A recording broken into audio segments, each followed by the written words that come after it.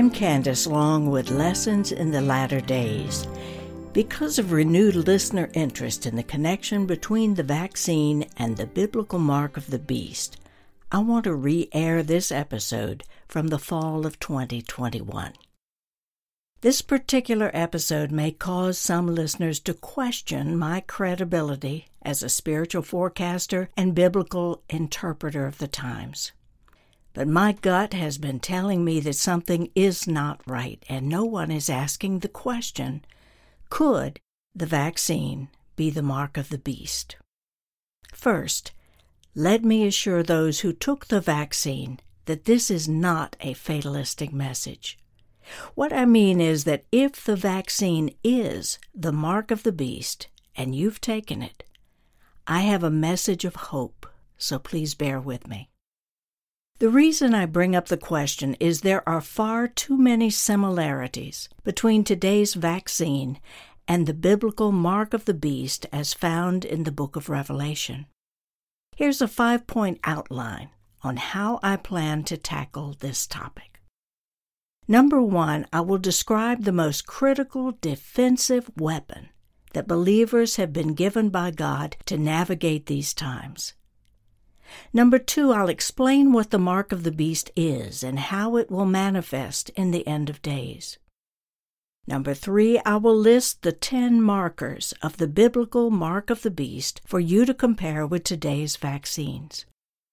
Number 4, we'll look at the implications if a believer should take the mark unawares.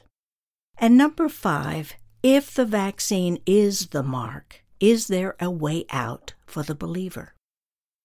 So topic number 1, a believer's most critical defensive weapon today is found in the book of Hebrews, chapter 5. We read this, "But solid food is for the mature, for those who have their faculties trained by practice to distinguish good from evil." Now, what on earth are these faculties? The Greek word means an organ of perception. This is an actual organ, like a spleen or a gallbladder. God put an organ of perception inside of us to help us discern truth from error. Now, some people refer to it as your gut. Others call it an inner knowing. In essence, this organ is like an inner antenna of perceiving and interpreting what is going on in the spiritual climate around you, using all 5 senses: sight, smell, taste, touch, and hearing. Now, those who spend a lot of time in God's presence have these faculties or senses finely tuned.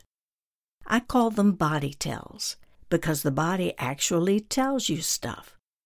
Now, each person's body tells are different, and those who walk closely with the Lord have come to know without a shadow of a doubt when something is happening for their good or is given to them as a warning. In a recent masterclass, I asked my students to share the body tells they have come to rely on. You see, God gives us the ability to sense His presence. Jesus said in John 10, "I am the good shepherd. I know my own, and my own know me.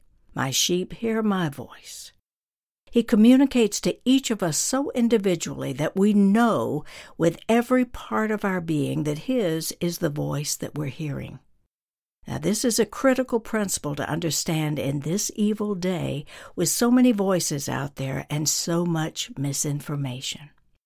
So I asked my students for examples. First, tell me, what do you experience when the Lord's presence is near? Here were some of their answers. A feeling of lightness, a tightness in the stomach, chills, crying without knowing why. Some smell a sweet aroma. Others feel light shimmering throughout the body. Now, you can't go to school and learn these body tells. They develop over time as we walk with God. And biblically, we are encouraged to pay attention to our antennas, to learn when we detect things correctly, and be patient with ourselves if we do not. That's how we grow. Secondly, I asked what they experience when in the presence of unclean spirits. You see, as our faculties mature, we can discern not only whether we are around unclean spirits, but often we can identify the names of those spirits. So those who are involved in active ministry are aware of these faculties, and they are equipped for today's spiritual climate. Now, here were some answers my students gave when around unclean spirits. A chill on the back of the neck. An inner knowing that an unclean spirit is nearby. The heart rate may increase. Some people smell a sulfur odor. Others feel anxiety, or they see demons looking at them through someone else's eyes. I bring all this up because our worldly culture has no idea what I'm talking about, because these faculties are diametrically opposed to the world's reliance on facts, data, and science. It is not that these left brain attributes are unimportant, they are. However, they should not be bowed down to and worshipped as the only way that we are guided through life. Here's a scenario of how this may play out. Your state mandates that children must wear a mask to school, and you and your spouse are sincere believers and you go before the Lord asking for answers, and something doesn't feel right. You are not at peace about this at all, but you know instinctively that if you make a stink, your whole family's life and the educational path your children are on will be thrown up in the air. Now, the government tells you that for the safety of your teachers and the other children, you must do your part and comply, and yet your insides are screaming, "No!" And if you voice your views in public, you will be shamed and made fun of. But this is your organ of perception at work. It is biblical. God gave it to us as a powerful spiritual warning system. He wants us to trust our gut and say no. Topic number 2. What is the mark of the beast? Well, there are 3 times the word mark is used in the Bible, each with a different meaning. In Genesis 4, after Cain killed his brother Abel, we read, "And the Lord put a mark on Cain, lest any who came upon him should kill him." Now that Hebrew word for mark means a beacon, a signal, or an omen. Now, since Cain was the patriarch of the generations who chose not to follow the Lord, God prevented anyone from accidentally killing him. That generation was allowed to grow up next to the godly lineage of Seth. The second time we see the word mark is in Ezekiel 9, which says, "And the Lord said to the angel who had the writing case, 'Go throughout Jerusalem and put a mark upon the foreheads of the men who sigh and groan over all the abominations that are committed in it.'" Now this is fulfilled in Revelation 7, when during the 7-year tribulation, God will seal 144,000 Jews with a mark, 12,000 from each of the 12 tribes. Ezekiel wrote, "The Lord gave instructions to the destroying angels to wipe out everyone except the ones upon whom is the mark." In this case, the mark is a good thing, and the Hebrew word used for it is tav, which means signature. God sets his signature on the foreheads of these chosen ones, so the destroying angels will know which ones are not to be harmed during the judgment. The third reference to the word mark refers to the mark of the beast. It's found in the New Testament in Revelation 13. We read, "The beast, who will be the embodiment of Satan, causes all, small and great, rich and poor, free and slave, to be marked on the right hand or the forehead, so that no one can buy or sell unless he has the mark, that is, the name of the beast or the number of his name." This mark is not a good thing. It's synonymous with the beast. Everything about the mark expresses his nature, and whoever takes the mark is expressing his or her alignment with it. This word for mark is charagma, which is a visible etching that shows up on the skin as a badge of servitude to the kingdom of the beast.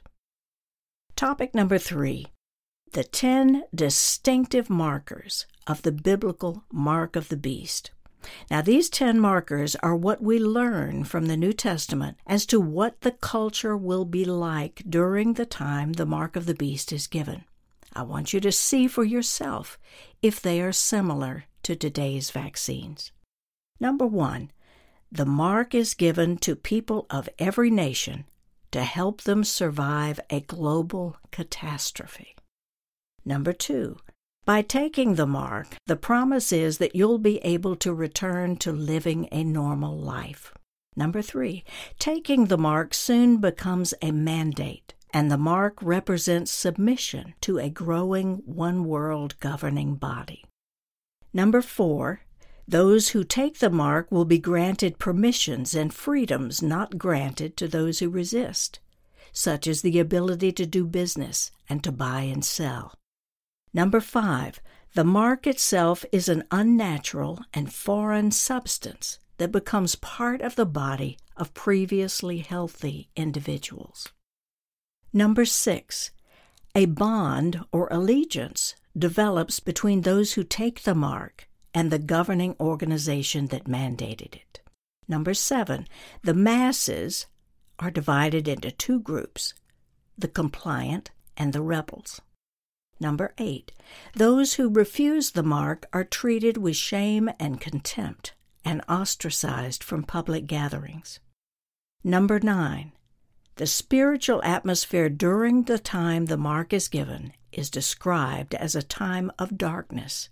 Now, the Greek word in the book of Revelation for darkness means deception and untruth.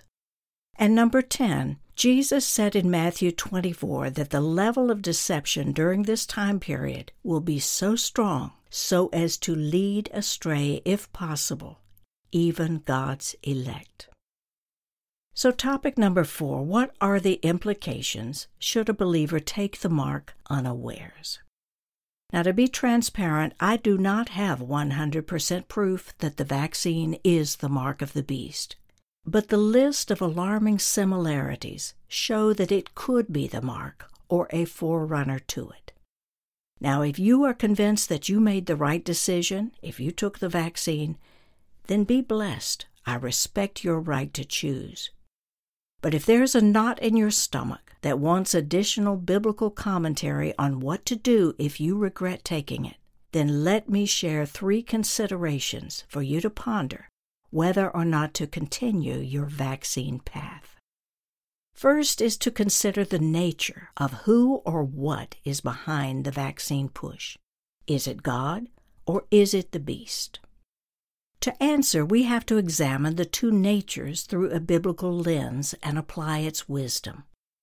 Let's consider first the nature of the beast, because the mark of the beast is his signature, his nature. So what is it like? In Genesis, the serpent showed himself first as appealing, articulate, and winsome in personality, but later revealed his true nature as a liar, promising Adam and Eve something potentially good, that they would become like God if they ate of the tree. But in the end, they were trapped in life and death consequences. So what are today's promises? Take the vaccine and your life will get back to normal. With the vaccine, you'll be able to see your grandchildren. The beast knows the right buttons to push for each one of us. But what's happened? The virus continues, and the vaccinated are told they'll need to take more vaccines and booster shots, with more genetically engineered substance injected into their bloodstream. Now let's look at God's nature. He never puts pressure on someone to do something. He doesn't shame or taunt them. His style is Eastern, which is indirect. He nudges, gently leads, and then waits to see how we respond. He would never bribe people to take a vaccine or offer them free gifts and corporate incentives. That is not his nature. A second consideration is that since the days of Noah, Satan's plot has been to inject his DNA into the human race in order to build an army who will worship him and go to war against Messiah. Now, this plan first manifested in Genesis 6 when the fallen angels had sex with women and produced the hybrid race known as the Nephilim. These are half-man, half-angel beings, and they were so wicked that God destroyed the earth with a flood, saving only 8 people whose blood was untainted.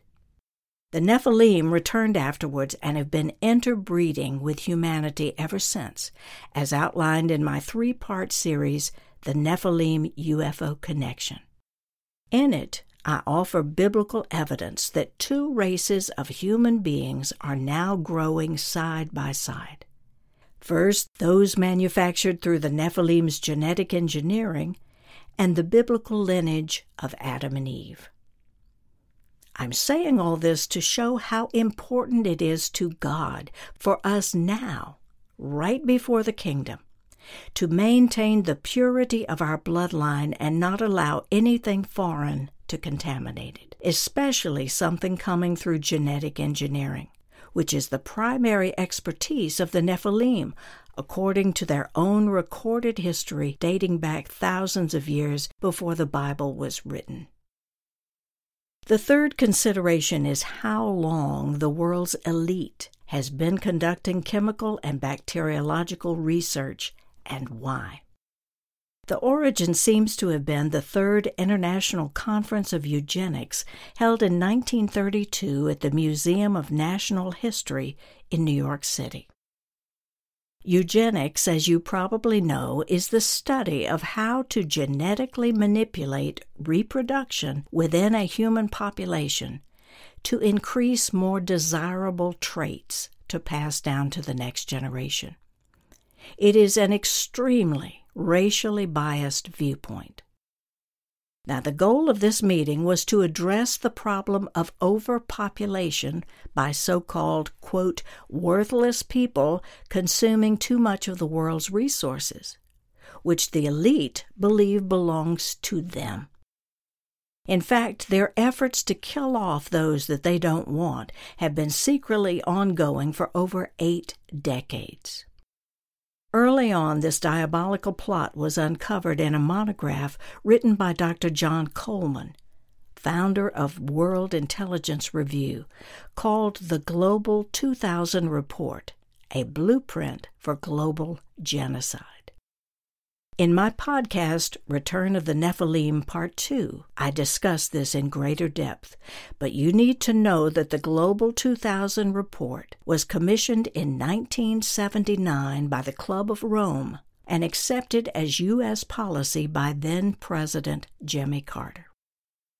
The report outlined a blueprint for how to get rid of 2.5 billion people by the year 2020.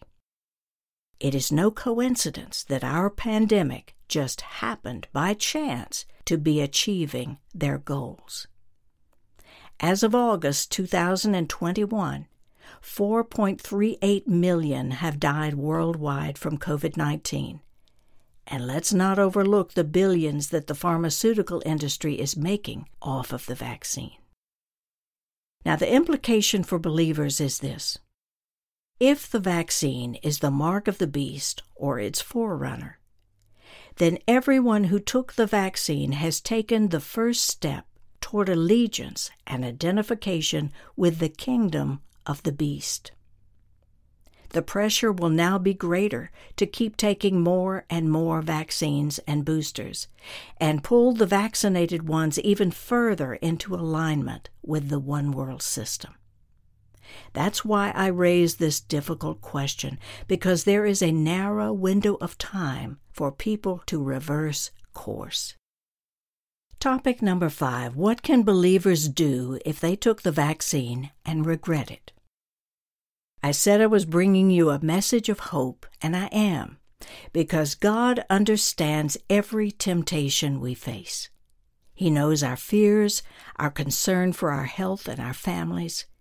He knows how subtle the enemy is to entrap sincere people who cannot in their minds fathom the depth of evil and treachery of the kind that I'm presenting here. The reality is that there is no way to undo a vaccine. However, God always gives us a way out, and that is by doing teshuvah, the Hebrew word for true repentance.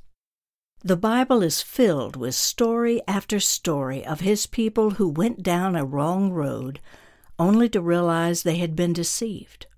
Psalm 107 is particularly relevant and comforting.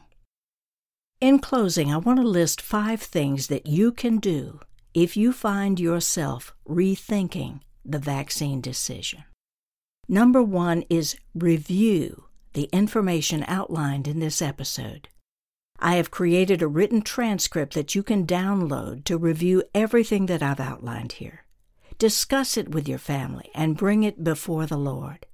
I'll tell you where you can find it in just a moment. Number 2 is to remember. James 1 tells us that God freely gives His wisdom to all who ask. So lay it all out there before Him and read His word, all the while waiting for Him to speak to you. Another key verse is Proverbs 3, which says, "Trust in the Lord with all your heart, and do not rely on your own insight. In all of your ways acknowledge Him, and He will make straight your paths." Number 3 is register in writing all of your concerns, your fears, your questions, every obstacle that you see before you right now, and bring these things to discuss with the Lord at a specially appointed time. You need to be completely and utterly transparent because your Father knows everything at stake in this decision. Number 4 is to remain.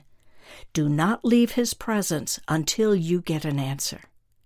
I'm not meaning literally because you have to eat and go to the bathroom, but do not make a decision until you have received an answer based on what your faculties tell you. That's the inner warning system that we talked about in the beginning. God put it inside of you for such a time as this. He wants you to know beyond a shadow of a doubt what He wants you to do. This is your decision and His alone. And finally, rest in His promises. Take the next step according to what He has shown you and trust Him with the outcome. I encourage you to read Psalm 91 out loud because these promises are critical to staying focused amidst all this turmoil. He says, "Because you have made the Lord your refuge, the Most High your habitation, no evil shall befall you, no plague or calamity will come near your dwelling place. For He will give His angels charge of you, to guard you in all of your ways." You need to know this deep in your spirit. You can find this episode and the transcript to download it on my podcast page at CandiceLong.com. I want to thank you for sharing this time with me. I encourage you to email me with questions that you are wrestling with so I can perhaps address them in future episodes. This may be one of the most important decisions that you will make in your journey toward the kingdom. I hope that you will make time for this. I will be praying that He awakens your faculties and meets you right where you are. Hearing from the Father is a beautiful thing. I'm Candice Long. I hope you will join me again next time for Lessons in the Latter Days. God bless.